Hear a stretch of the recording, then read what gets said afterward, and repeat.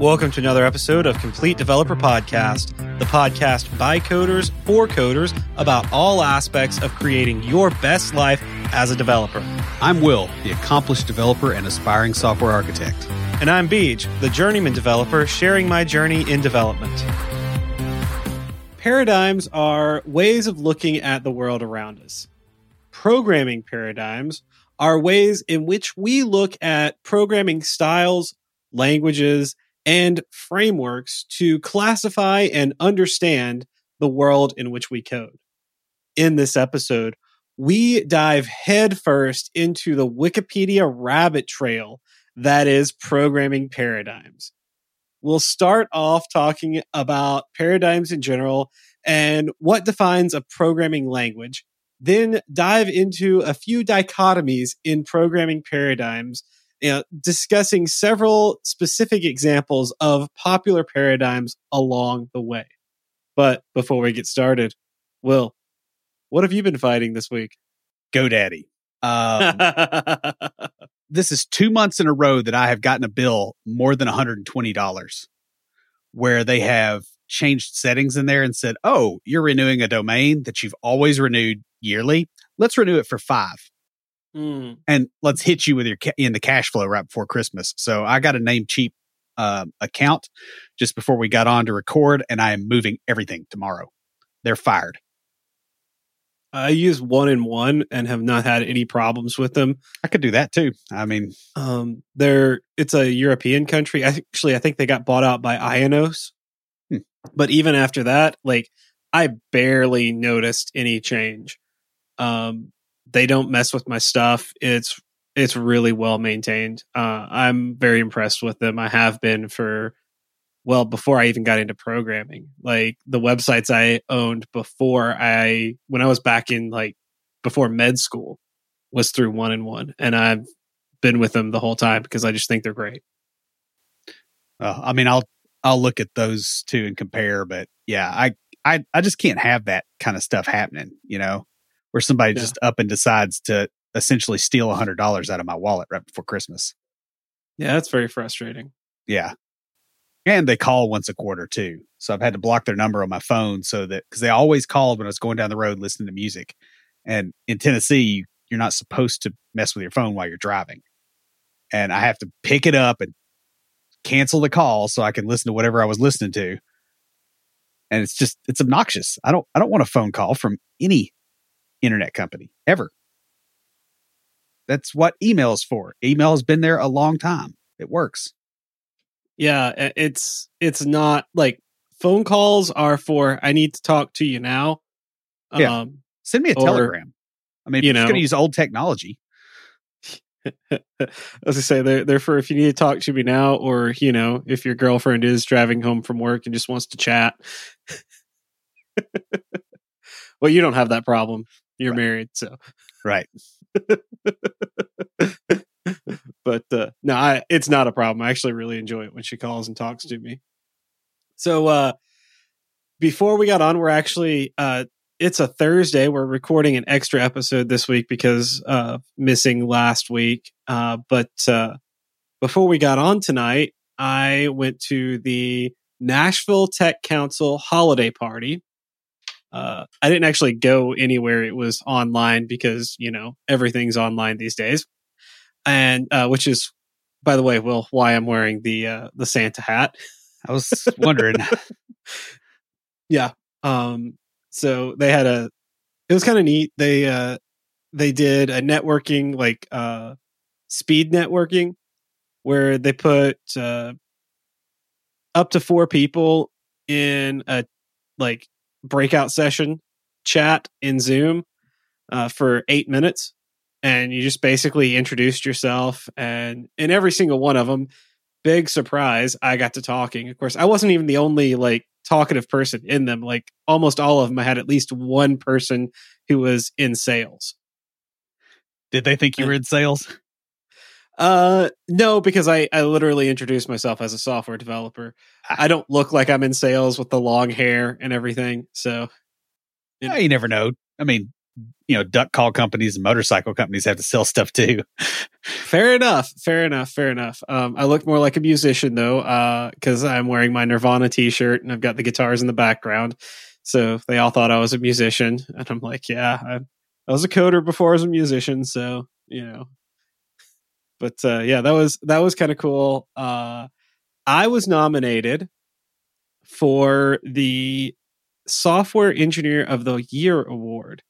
And so the big thing about the holiday party is that's where they announce the finalists. And guess what, guys? I am one of 3 finalists for the Nashville Tech Council Software Engineer of the Year. That's really cool. The award ceremony was originally scheduled for January, but they actually want to bring all of the finalists in person. So they've pushed it back to April. So it's going to be on April 15th, an infamous day over here because that's tax day. For real. But yeah, so the ceremony is going to be online, but the finalists will be there in person. So that's kind of cool. I'm looking forward to it. It is a Thursday, so we will not be recording that day, and so that'll be cool. So I can go to it. I'm kind of excited about it. That's been the big thing. I told you guys last week, which for Will and I was 2 days ago, for the recording of it, that I won the Individual Excellence Award at work. So I don't know. My boss, he nominated me for these awards, and I'm really appreciative of it. But he understands me because that's a way to motivate me to work harder. Yeah. I'm like, oh, I got an award. I need to be worthy of this award. So I'm going to work that much harder. Speaking of working harder, guys, I've started on this project and I hit my first, oh my goodness, it's not just working right off the bat on it. And it's been a while because most of the stuff I've been doing lately has been either kind of bug fixes or building sort of simple things. So building something complicated, I got excited today when I'm like, I have no idea why this isn't working. I get to solve a problem. So nice. That was pretty cool. That really was. Speaking of solving problems, guys, you can take your financial confidence to the next level. Our friend Lucas is a fee-only certified financial planner and financial coach.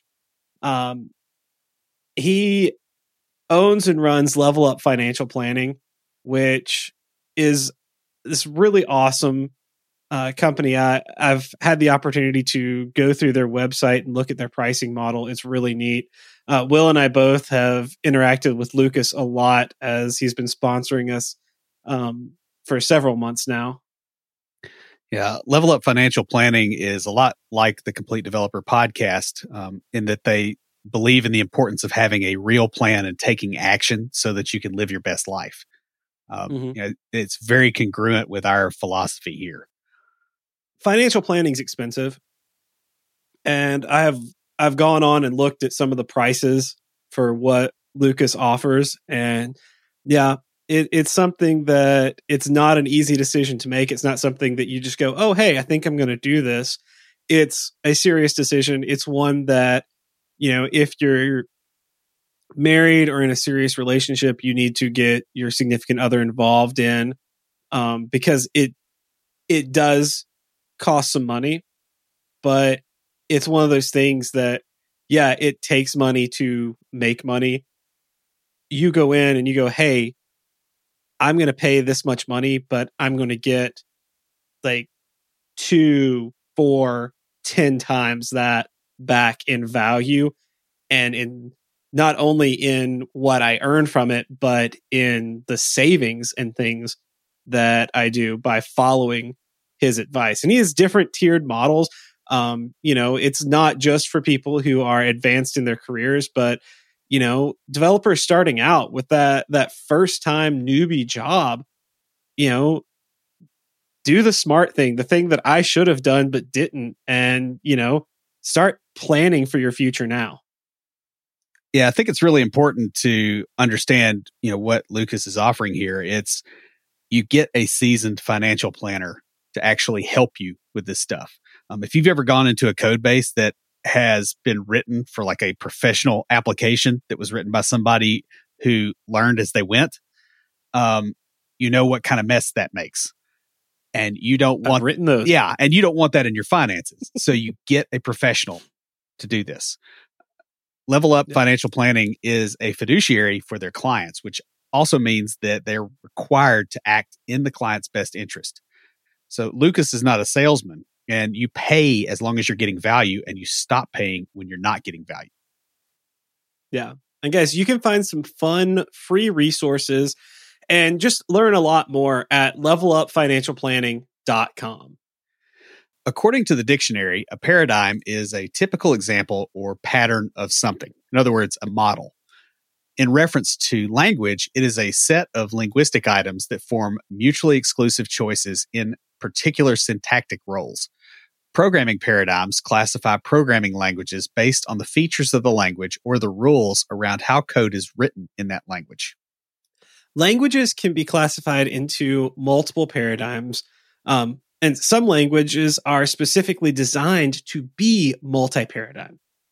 This allows the programmer, you, the coder, to choose how to best implement the language or framework around that language to meet the needs of the program or app that you're writing. A lot of these languages have a primary paradigm, such as C# is primarily object oriented, but you can write functional in C#, and it's like the further along it's gone, the more functional capabilities are in there. And it's really cool because you're able to take these, especially these modern languages that are multi-paradigm, and write to a specific paradigm in them. To understand how languages work, we'll start with looking at the Turing machine designed by Alan Turing in 1936. This is a mathematical model of computation defining a machine that manipulates symbols on a strip of tape based on a table of rules. Within this construct, any computer algorithm can be simulated with a Turing machine. Along the same lines, a programming language is said to be Turing complete if it can be used to simulate any Turing machine. What that basically boils down to is that a language is Turing complete if it can simulate or create any given computer algorithm. Yeah, and that's going to come up several times throughout this episode when we talk about languages being, within a paradigm being Turing complete. So we wanted to establish that from the beginning. It's like, what does it mean when we say it's Turing complete? Programming paradigms are ways of thinking about programming languages or sets of languages. There are a lot of paradigms out there, and they're not mutually exclusive. However, there are a few exclusive dichotomies which languages tend to fall into. Sometimes languages are designed to fit into a paradigm, whereas other times they're built for a purpose and then placed into that paradigm. In this episode, we're going to look at 3 dichotomies of programming paradigms. First, we'll look at structured versus non-structured languages. Then we'll discuss imperative versus declarative. Finally, we'll look at function level versus value level programming. So, to start us off, we're going to look at structured versus non-structured. The earliest Turing complete programming paradigm was non-structured. The non-structured paradigm can be found in both high-level and low-level languages. The flow of programs in non-structured languages uses jumps to labels or addresses. Yeah, in a lot of these languages, line numbering is very important. And you have go-to statements being the way that those jumps are initiated. And I'm reminded of when I was in high school and we did Q Basic. Yep. I remember that. And, it was like go to. And it's just like all over the place, especially when you start getting into some more of the complex. Yeah, but you could do so much with that. I mean, it was phenomenal to us, at least, when we started out. Just the fact that I can make a machine do something for me. Mm-hmm. A certain way of thinking that isn't like, I see it in older developers. Like, they still have it because they spent so much time in that mode. Yeah. But you talk to, people like me. I mean, I'm a weird case because I've got the time I spent in development and then I left and came back. But the people who started around the time I did, or even before that, who never had to deal with non-structured languages, who didn't have to deal with go-to statements and didn't have to think in that mindset about, all right, how do I control the flow of this? How do I, if I go to this line, how do I get back to the control? Or how do I structure my line numbering in such a way that my program can still be changed?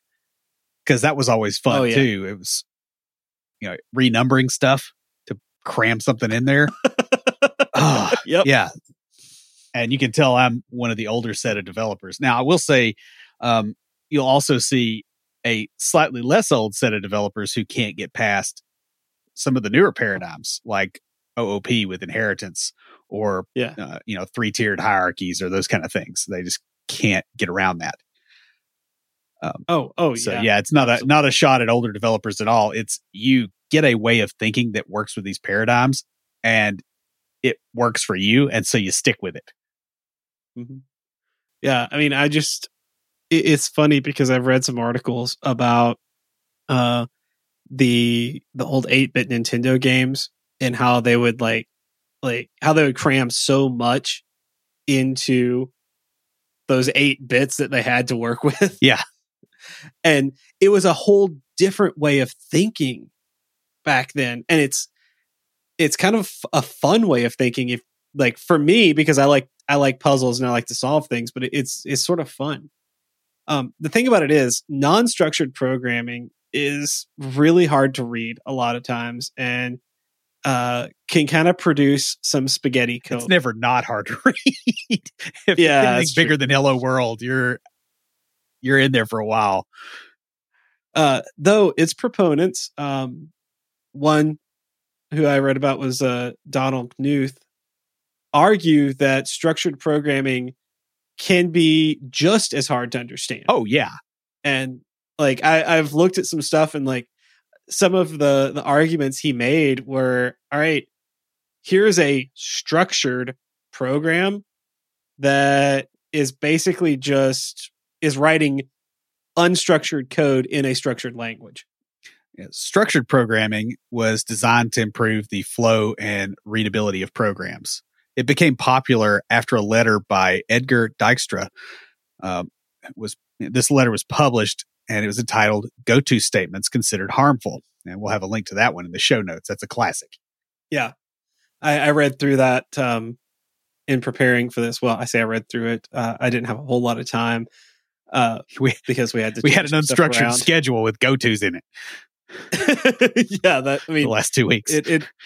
It's been like, we thought we were going to do one episode tonight, and that didn't happen. So we changed up, and I wrote this last night. So I glanced at it. I skimmed it. I'm going to go back and read it. But structured programming theorem states that a group of flowcharts, or more generically, control flow graphs, can compute any computable function by combining subprograms in one of 3 ways, either via sequence, selection, or iteration. So a sequence combines subprograms in a linear fashion with one thing performed after the other. Selection uses a Boolean expression to decide which subprogram to perform, and iteration repeatedly runs a subprogram as long as a Boolean expression is true. Yeah, so sequence is do this, then this, then this. And it's just like following like a flow. Selection is sort of your if else, if then else statements. Like, if this expression is true, then do this, else do that. And then iteration is your loops, your while loops, your for loops, that kind of thing. Structured programming uses control flow constructs like if-else, loops, blocks, and subroutines to guide the flow of a program rather than unstructured jumps to different areas of code. I will point out here, a lot of times when you have the unstructured things, there's comments in there that say what this section does. Mm-hmm. And people are trying to get that kind of structure. They just didn't have a paradigm that let them really do it. Oh, yeah. Yeah. I remember going through the big program we had with QBasic was that snake game Nibbles. Yep. And like QBasic is just my unstructured example because that's the one I'm most familiar with. And we would go through that code just looking to understand. Like there's about 3 of us who were the real nerds of the programming classes in high school. like there's probably about 5 to 10 people in the class, and then there's the 3 of us who were just like really into it, and we would do that. So guys, subroutines are a callable unit of code such as a function or a method that allows a sequence of instructions to be referenced by a single statement. And then a block structured languages have syntax for formally enclosing sets of instructions into blocks of code, kind of like what Will was talking about with the non-structured, where they would use comments to say, hey, this section does this. Well, this formalizes it. For example, in C-based languages, you use the curly brackets, or in, for example, Pascal or Delphi, you would use like a begin end. While you won't see go-to statements in modern languages in production, you'll be hard-pressed to find fully structured languages too. I say that because there are go-tos in surprising places. Oh, yeah. Yeah, I know. There are several deviations from structured programming that modern languages use to be more efficient. The most often used deviation is the return statement or an early exit from a loop or function. In a lot of cases, multiple exits from a function are desirable. Even Kent Beck and Martin Fowler suggested having multiple exits in their book on refactoring. The biggest concern is memory leakage because of the lack of cleanup from leaving too early. But this is handled in most modern managed languages. Well, and there's usually some kind of structure as well even for unmanaged. People have habits for getting rid of stuff. So usually you can get around it. A specific type of early exit that violates the single exit principle of structured programming is exception handling. Proponents of error handling in structured programming state that at the time Dijkstra wrote the rules of structured programs, that error handling was not in place. So like back in the day, you might call a function and it errors and it returns you a numeric code for the error. Or it might return you a pointer. Yeah, rather than like throwing an error or going through some type of error management system separate from the actual function. Yeah, and if you look under the hood with what happens when exceptions are thrown, there's some weird stuff a lot of times. A less common deviation is the state machine, which will have several states that are not easily converted into structures. State changes tend to be implemented with a jump to the new state. This can be seen in parsers, communication protocols, and even in the Linux kernel. Yeah, there's a lot of things where speed is really important and where the state transition is a bigger part of the action than it is in most programs. And so they tend to use that in those contexts. Although you will occasionally see state machines pop up in other stuff too. Yeah. So the next section that we're going to talk about is imperative versus declarative. And this was basically the idea for this episode. When I put it into our backlog, I was looking at imperative versus declarative languages in one of my classes. And I was like, hey, wouldn't it be cool to do an episode on programming paradigms? And that expanded into the episode that you guys have right now. So in this, we're going to describe first imperative, then declarative. And for each one, we're going to talk about a couple of language paradigms within each one, because they're kind of like imperative and declarative are sort of overarching paradigms. Imperative programming changes the state of the program or machine through the code written by the programmer. So imperative programming will focus on how a computer will perform an operation by expressing commands for the computer to perform. Recipes are a really good example of a real-world imperative design. Each step in the recipe is an instruction, and the real world holds the state. Yeah, so I think of the recipe for pumpkin pie, which my mom taught me recently. Like, you start off with an empty bowl, and then you put your pumpkin in, and then you have a little subroutine over here to make the spices in a separate small bowl.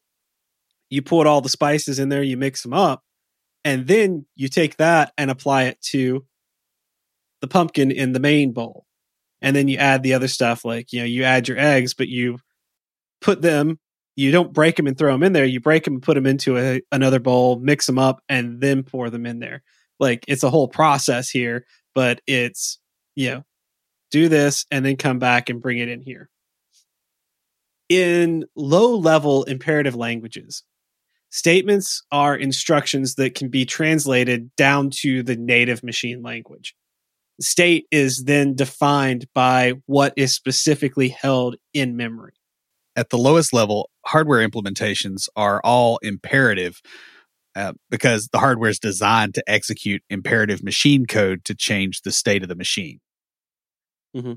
Higher level languages use assignment statements to assign values in memory for later use, allowing the program to evaluate complex expressions. They also apply the aspects of combining subprograms, blocks, and subroutines of structured programming with selection, iteration, and sequence. So within the imperative programming paradigm, try saying that 5 times fast.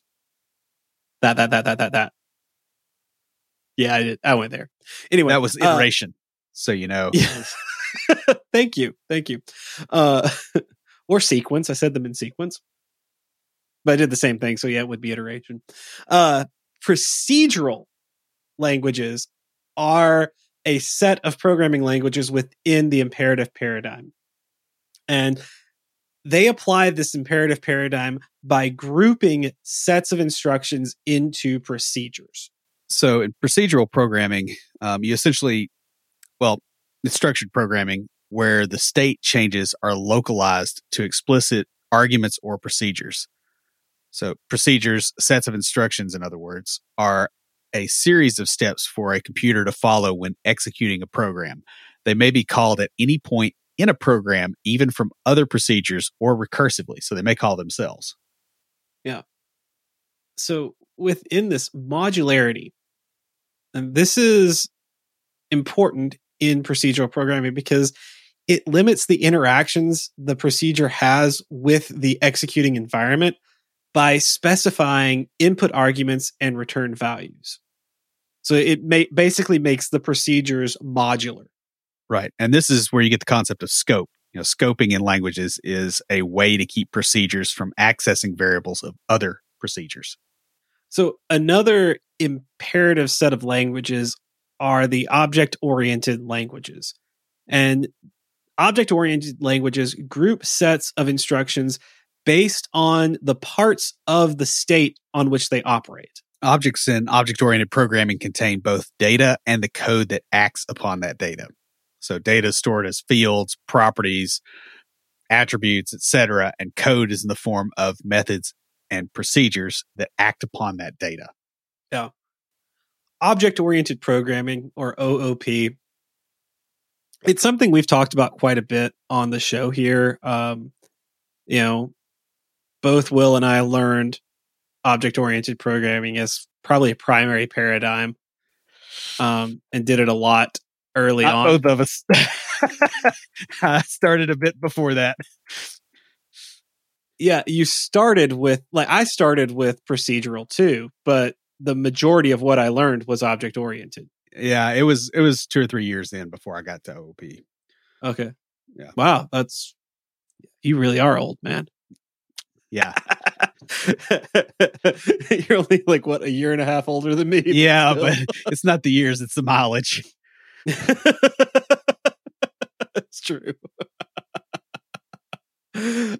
Anyway, object-oriented programming creates objects that interact with one another using side effects to perform like the necessary tasks of a program.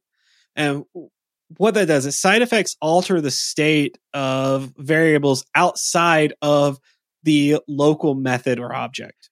In more class-based languages, every object is an instance of a class, with the classes containing the definition for the data types and any methods that work on that object's data. The objects are then specific instances of those classes. So basically the class has the scope for the variables that are within it. So you can make copies and they don't mess with each other if they're instance methods.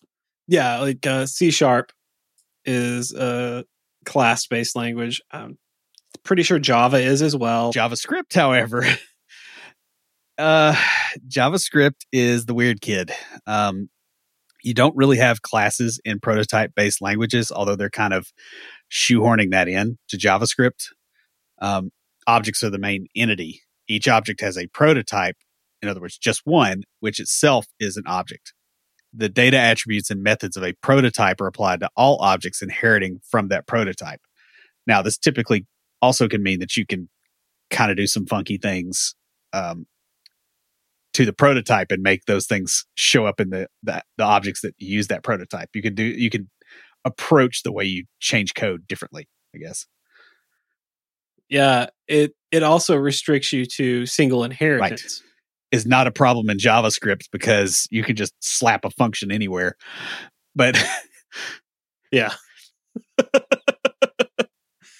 Yeah, and in some, I've seen like in some class-based languages where you have single inheritance, where it sort of tries to implement it's funny how, like, we talked earlier in the episode about how languages are cross paradigm, but like it goes all the way down to where it's like, all right, we're not even talking paradigms. We're like within a paradigm, like the specifics within that.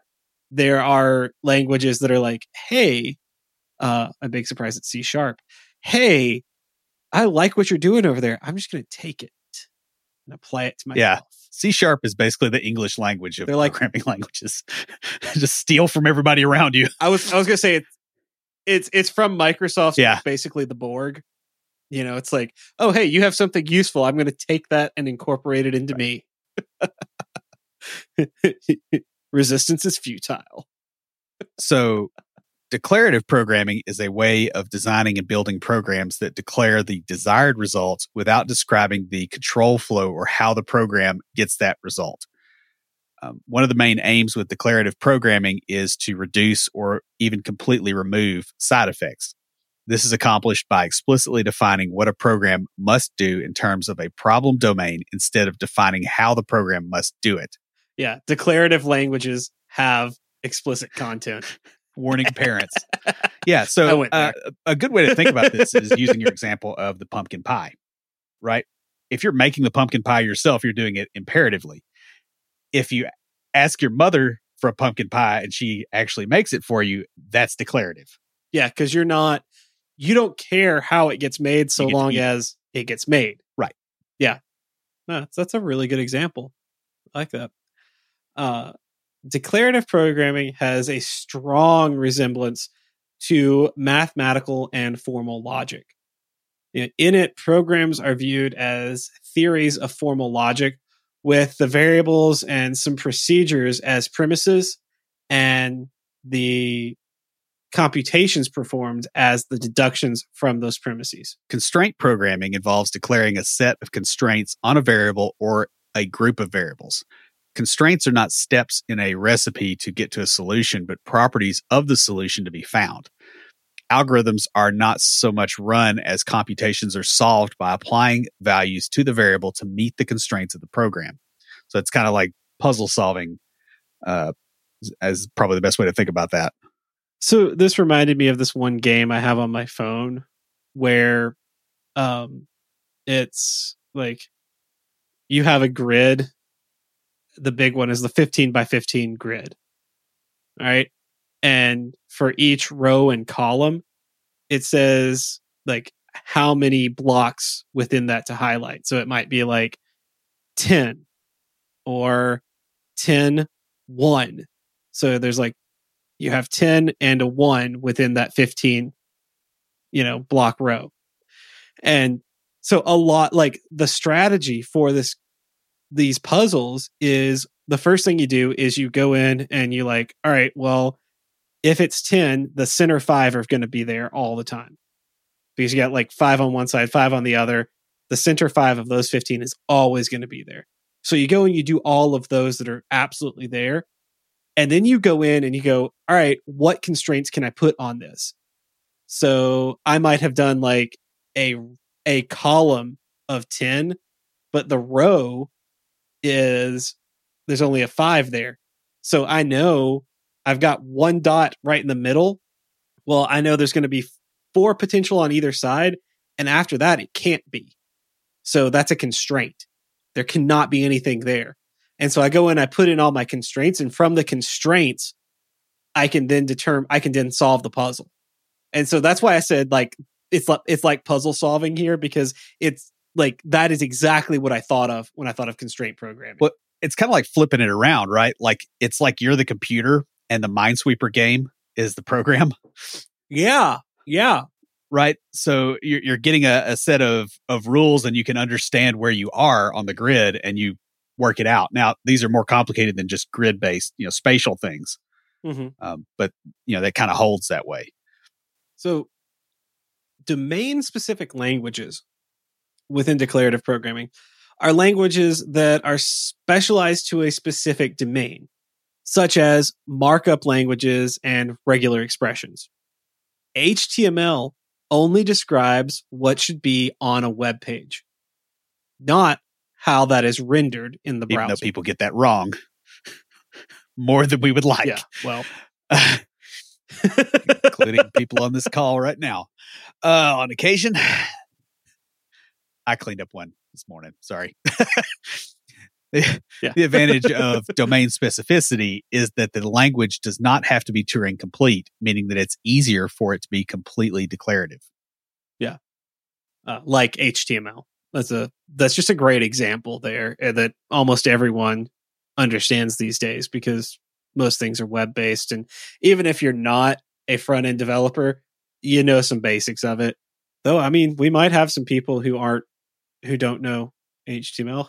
Guys, if your job, like, it's not just a job that doesn't use it, but if your job involves you not ever having to have known HTML, reach out to us. Yeah. I want to know what you do. Kind of, especially if you're actually coding and not having to deal with style sheets and all that fun. Yeah. So, the groups of languages under declarative programming, functional languages. We've had episodes on functional programming. These use expression trees to declare values as a series of function applications. And an expression tree is an abstract data type where a binary tree structure is used to define an expression. Each node will either be terminal or it will have up to 2 children. So if you're not familiar with expression trees, look it up. It's definitely something like, I remember when I first started working with Will, he would mention, this creates an expression tree. And I'm like, what are you talking about? And I looked it up and I learned some, and then I started taking courses on it, or not on expression trees, but I started taking graduate courses and really started to understand. And it really changes the way you think about programming when you start understanding the expression trees that are created. Like, what is the machine doing behind your code? What's it doing to your code after you write it to make it work? It like, look into this, guys, because it really changed the way I thought about things, and it really pushed me more towards a functional mentality. Yeah, I think the other thing that it does for you is it sort of it makes you think about how you can mutate your code as you go along, and how you could potentially trim off a lot of excess code or speed things up because you're thinking about the tree that's being generated behind the scenes. Yeah. In functional languages, functions are treated as first-class citizens in that they can be passed around as arguments, returned from other functions, and bound by name. Smaller functions are combined modularly to create a composite program of multiple functions. You made me read that because of trying to pronounce modularly, didn't you? Yeah. It's like yes, brewery. It's one of those words I just can't say without really focusing on it. So we just talked about the object-oriented example of imperative programming, in which objects are your first-class citizens. Here, in the functional languages of declarative programming, functions are the first-class citizens. They're what gets passed around. They are like the primary thing that you talk about. Functional programming comes from the use of lambda calculus, which is a system of mathematical logic that uses functions to express computations. And what's really cool is I found this out, like, I didn't get this when I did the episode on functional programming, ready. But lambda Oh, okay. Well, no. I didn't find it in the research. Lambda calculus was proven to be equivalent to Turing machines by Alan Turing himself. Nice. Like, he mathematically proved them to be equivalent. Purely functional programming treats functions as mathematical in that they cannot be affected by mutable state or side effects from other functions. So this is like a function in algebra. This means that when an argument is passed into the function, it will always return the same result for the same set of arguments. For example, the function f of x equals x squared always returns 4 when x equals 2. Yeah. No matter what's going on in the machine, what's going on in the program. Who your accountant is. Yeah. If you pass in 2 to x squared, it's going to always return 4. That's what purely functional programming does. It always returns the same thing based on what's passed in, not based on the state the machine is in or what happened in another function or some other user input. What gets passed in always returns the same thing. Yeah. And this is really helpful, by the way, when you need to optimize something, because you can memoize the result that comes out. So you can say, okay, I have this result of calling this function with these parameters. I can just store that result. Anytime I call with those same parameters, I have the guarantee that it's the same. Yeah, you can. It's basically, I mean, we could get into caching, but we don't. Like, that's a whole another episode. So the other declarative set of languages we're going to talk about, and there's more than these two, but these are the two that are the most well known, is logic. Logical languages are based on formal logic. There's a reason we had that series of episodes on formal logic. It's because it applies to programming, guys. These use a system of facts and rules to declare an answer to a question. Programs in logical languages are sets of sentences that describe rules or facts about a problem. The rules are written as clauses for formal argument and read declaratively. Facts are rules without a body. Basically, you set up this set of, if this happens, or if this set of things is the case, then this. If this set of things is the case, then this. Going down. And then a fact is basically a declaration like this equals that. programming in logical languages is basically controlled deductions. Programs are separated into control components and logic components, where the logic component determines the output of the program. Stricter logical languages like Datalog are only declarative with their execution completed by a proof procedure not controlled by the programmer, whereas less strict languages like Prolog have a procedural interpretation that can be manipulated by the programmer. Another language is ASP, but not the ASP you're thinking about. There's a few that are stricter, and it's fun because and I'm about to show Will the book. In the book that I used for my class this past semester, we actually learned some Prolog. Yep, I had to do that in school too. As a philosophy minor who really excelled in logic, that was fun. I mean, if I could find a job as a Prolog developer, I wouldn't leave my current job because I absolutely love it. But, if I could find a way to use it in my current job, I totally would. Well, there's something really compelling, right, about being able to set those invariants in English. Yeah. And have the program actually follow them versus you have to enforce that constraint. Yeah. It's kind of cool. So, within this whole paradigm, a horn clause, HORN, is a clause with only atomic formulae or literals. What that means is that the rules and facts that we discussed earlier are all strictly self-contained. So they don't have any subclauses within them. They don't call other logical processes. It's just very simple. This is the simplest, most basic form of a logic program. It's the hello world of logic program. Or it's the terminal node on an expression tree equivalent. It's kind of what it... Yeah, that's another way of thinking. Yeah. Yeah. Because I start to think, you can't do much with it, but if it's at the end and something else uses it, then great. Now for like I said, that was the imperative versus declarative was the big chunk. That's what spurred this episode and got the whole idea going. Now for something a little bit more fun.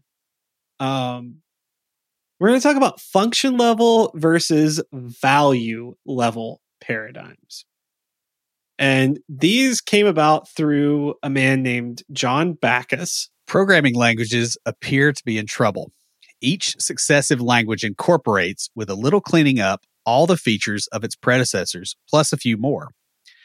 Each new language claims new and fashionable features, but the plain fact is that few languages make programming sufficiently cheaper or more reliable to justify the cost of producing and learning to use them. And so that is a quote from John Backus in his Turing Award lecture. In it, he described a new philosophy in programming design. Backus was a computer scientist who invented the first high-level programming language, Speedcode, and led the team that developed Fortran. He also invented BNF, or Backus-Naur form, for the notations of formal language syntax. If you've studied comp sci, he has had a hand in your life. Yeah, he really has. And probably given you a headache or two. Yeah, when I was looking into him, this guy's life is just straight up fascinating. While some view it as an apology for his efforts on Fortran, Backus's Turing Award lecture, which led to the distinction between value level languages and function level languages, was titled, "Can Programming Be Liberated from the von Neumann Style?" Now, while his intent with this was to promote and gain interest in the FP language, which was a function level language that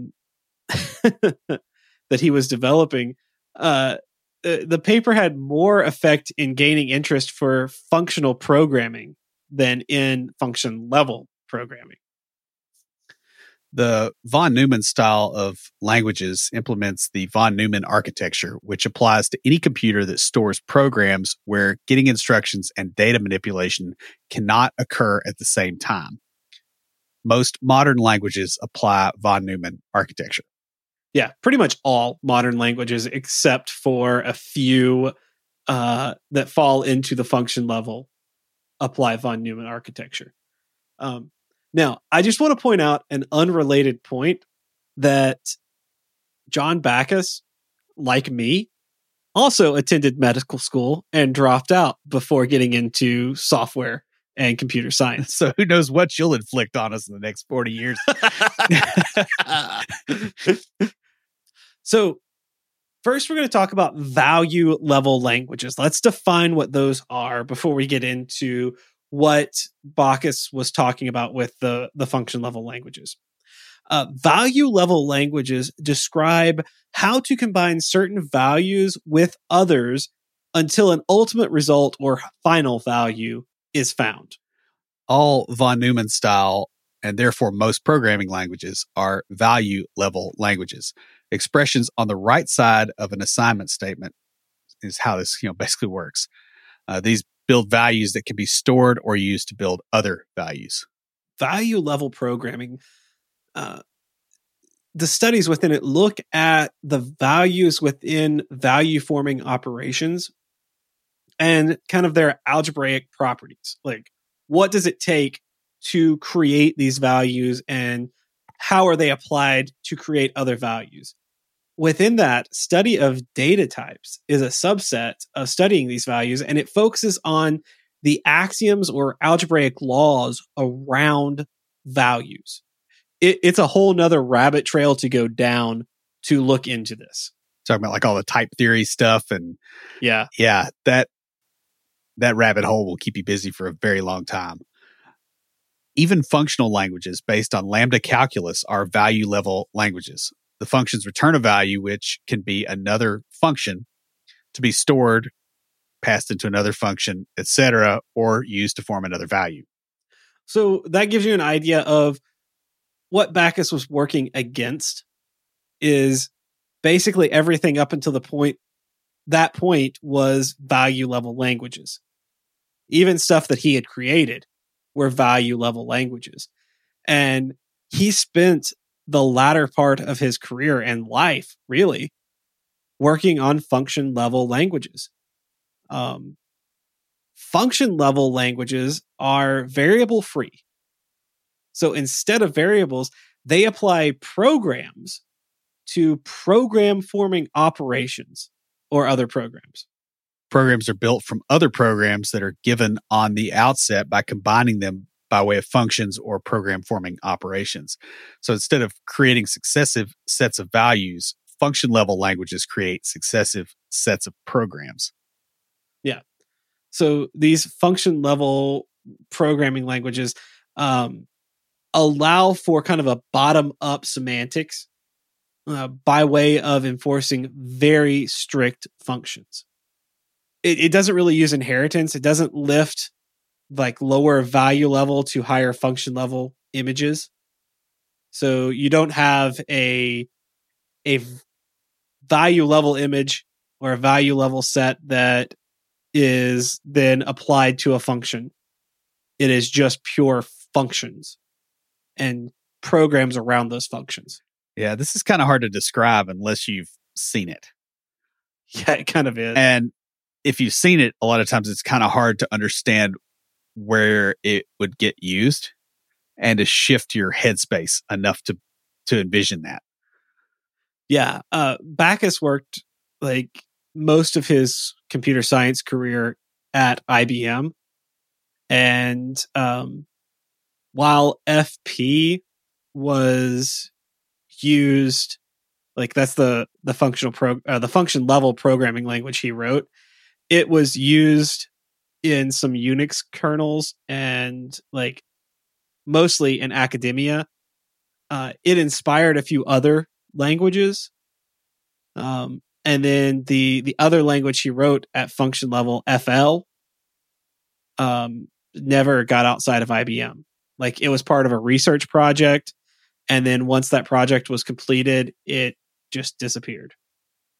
So while he spent the latter part of his career really pushing for this, because functional programming became so popular, like function level programming was kind of overshadowed by functional programming. Yeah, I mean, I still think he made a dent in the world. It's just not the dent that he meant to make. Oh, yeah, absolutely. I mean, the difference between functional languages and function level languages is that function level languages have a hierarchy that goes from atoms to functions that take in one atom and return another, to higher order functions that will take in one or two functions and return another function. It's very hard to describe this in audio. I mean, it's interesting just to have it described on a whiteboard to you by somebody that has a PhD. Yeah.